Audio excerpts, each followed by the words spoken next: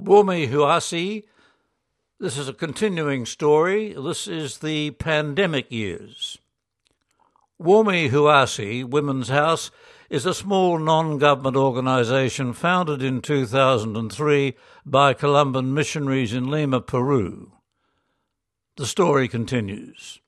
In 2020, we had completed our planning and had just begun our activities in both North Lima and Ayacucho, in which we thought was going to be the best of years. And then came the pandemic in March of that year, which extended into 2021 and then into 2022. They were traumatic years for Peru. COVID-19 hit us hard, and by the end of July 2022, we had almost 4 million cases and 214,303 deaths. Peru had the dubious distinction of being at the top of the World Health Organization COVID ranking, leading the world in the number of deaths associated with COVID-19. According to the World Health Organization's report issued on the 5th of May 2022, 437 Peruvians per 100,000 of the population died directly or indirectly.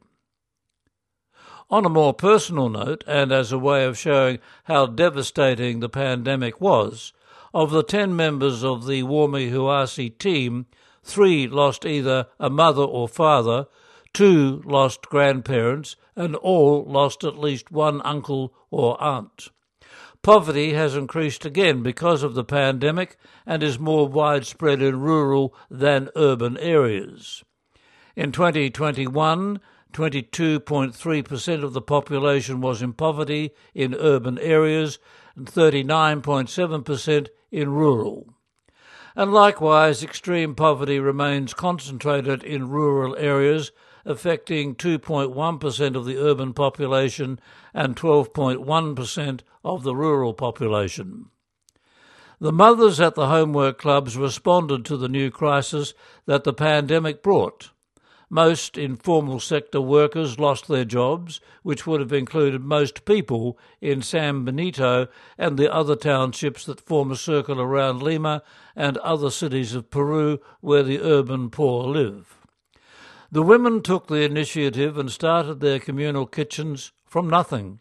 5 communal kitchens in San Benito, 4 by the homework clubs and a 5th by a community leader well known to Warmi Huasi, started in July 2020 and continue to function today as they are still very much needed.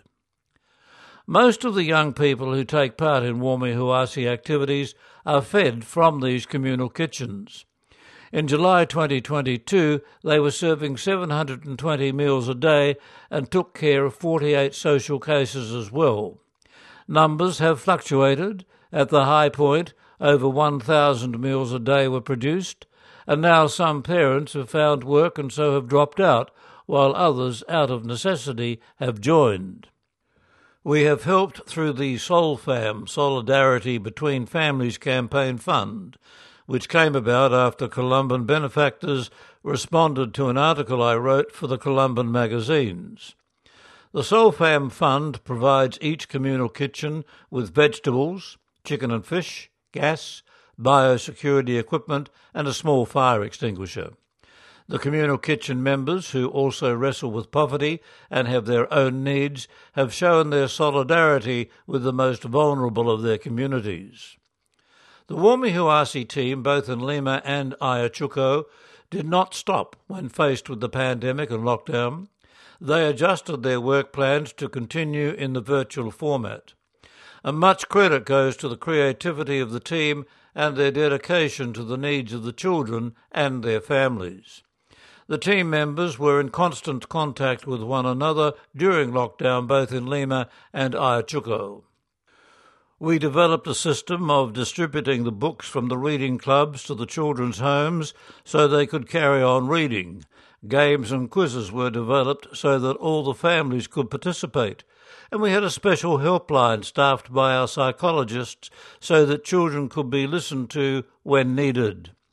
In the province of Pacur del Sara, the team also produced radio programs which became very popular. Even the children participated in presenting these programs, and in both places the young people undertook surveys with the help of the Warmi Huasi team on how children were coping with the pandemic and what their difficulties were. The results were shared with the relevant municipalities and the Ministries of Education and Health. Mental health was the major difficulty mentioned, and as a result, the authorities moved mental health higher up on their agendas. That article on the Warmi Huasi came from Father Ed Connell, who lives and works in Peru.